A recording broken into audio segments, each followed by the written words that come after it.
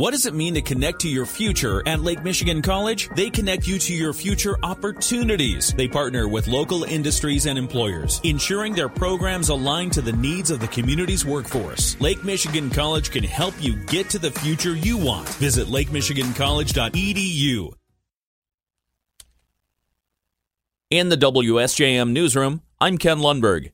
With Proposal 2 now in effect, there will be several changes to how elections are run in Michigan. Berrien County Clerk Sharon Tyler gave a presentation to the League of Women Voters of Berrien and Cass County Monday to explain the changes and what they mean for clerks. The biggest difference is that at least 9 days of early voting in state and federal elections will now be allowed statewide. Tyler said each county had to decide whether to handle early voting at the county level or leave it up to townships and cities. She opted to offer the early voting at the county level. As I watch my local clerks, and some of them, they have full-time jobs. Their clerk position is not a full-time position. This is a major strain on 9 days or up to 29. Tyler said this will be a big task for the county, requiring 56 workers at 2 sites for up to 9 days. She said the legislature should move the state's primary date from August to June to prevent problems caused by the new 9 days of early voting. It overlaps with other procedures that clerks must handle. So when you have August and then you have November, you're already preparing the November ballot. You have to have the audits. You're going to already have early voting in a short window of time. Tyler said this will be extremely taxing on the clerk's staff. Her biggest problem with Proposal 2 is that funding for the early voting was not accounted for in the language. She noted the state did thankfully approve Berrien County for a grant to cover some of their costs. There will be no early voting in Berrien County for next week's elections because they are all local. Tyler said the first early voting election in the county will be next year's presidential primary.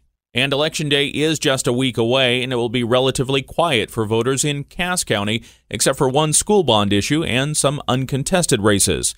School officials in Decatur are asking for an $8.3 million building project bond. Cass County Clerk Monica McMichael says the school bond question will appear on the ballots of several hundred Cass County residents. For Decatur schools, that will affect their taxes. So we do hope that they know that they should get out and vote. This is a big issue for them.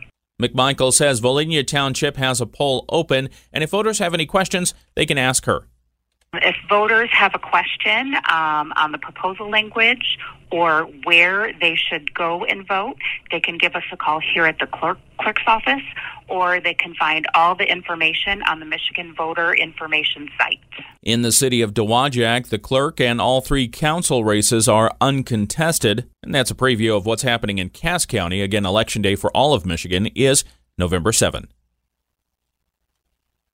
A sign in support of Israel that Congressman Tim Walberg had posted outside his Washington office has been vandalized. Walberg tells us he had a sign that said, "I stand with Israel," posted in the lobby area of his office. However, it was vandalized with 2 red handprints last week. Walberg says it would be difficult to carry in supplies for something like that without being noticed, so he has an idea of who could be responsible. So we're assuming it was an inside job, some staff person. I don't think it was a member of Congress that did it. I certainly hope not. But nonetheless, it was done, I think, to make a statement that they didn't appreciate my stance on Israel. Walberg says despite his free speech being threatened, he won't waver on his support for Israel. I stand firmly with Israel and will continue to do so, and wish that some of my colleagues would ratchet down their, I would say, hate speech for Israel, ratchet down some of their misrepresentations of what's going on. I think that's only causing some of the foment to take place in our communities. Walberg said he had another sign put up, and the desecrated sign is still hanging there. Despite the pressure from opponents of Israel, Walberg says this only strengthens his resolve. The next 5-year capital outlay plan for Lake Michigan College is approved and now online. Lake Michigan College Director of Facilities Management, Sarah Vanderveen, tells us the plan considers all college facilities and the need for improvements to them through 2029.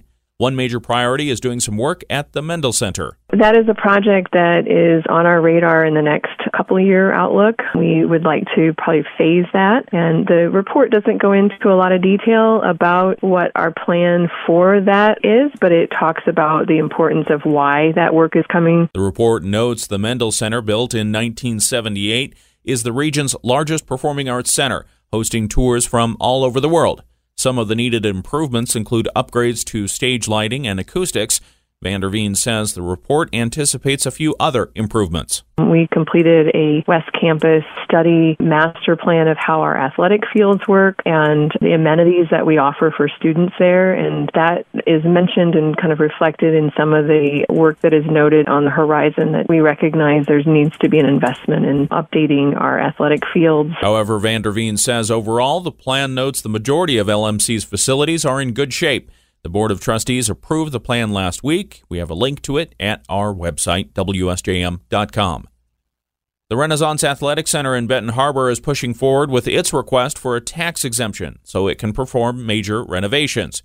The Benton Harbor Planning and Economic Development Committee heard last week from Cornerstone Alliance's Zach Vaughn, who said the city previously created a commercial rehabilitation district for the club in preparation for the improvements. Now that we are ready to approach the commission to request the actual abatement, we wanted to come before the Planning and Economic Development Committee to share a little bit more detail of the activity that will take place. The RAC is planning to upgrade the locker rooms, parking lot, shower area, and steam room, plumbing, tiling, HVAC, and electrical systems. The $250,000 investment will mean about 4 new jobs. City Commissioner Juanita Henry questioned whether 4 new jobs is enough to justify the tax break. When you give somebody something and they don't give you anything back, I have a problem with this. This is a private company that is not giving anything back. Committee Chair Dwayne Seats said the club has met all of the city's requirements and is making a real investment. If the City Commission grants a tax abatement to the club, it will freeze the organization's tax rate for a period not yet specified so the club can recoup its investment. The committee moved the matter forward to the full City Commission. The Bridgman Courtyard project has won an award from the Michigan Municipal League. The city says the courtyard effort was given the Community Excellence Award at the MML's convention in Traverse City this month. The courtyard is an outdoor space on Lake Street for concerts and other gatherings that was developed by volunteers and supported through crowdfunding. At the MML convention, all 4 finalist communities for the award presented their projects as Bridgman stood out with Bridging Our Community with Bridgman Courtyard, led by Tiara Heiser of the Greater Bridgman Area Council for Growth and Advancement. Other communities in the running were Port Huron, Westland, and Coldwater. Bridgman's booth featured a 6-foot bridge that attendees were encouraged to graffiti or tag your town, creating a statewide piece of art. The bridge is now displayed in the Bridgman City Hall, along with the Community Excellence Award trophy. Bridgman City Manager Juan Ganum said the award highlights their commitment to nurturing imaginative, sustainable solutions that make life better for Bridgman residents.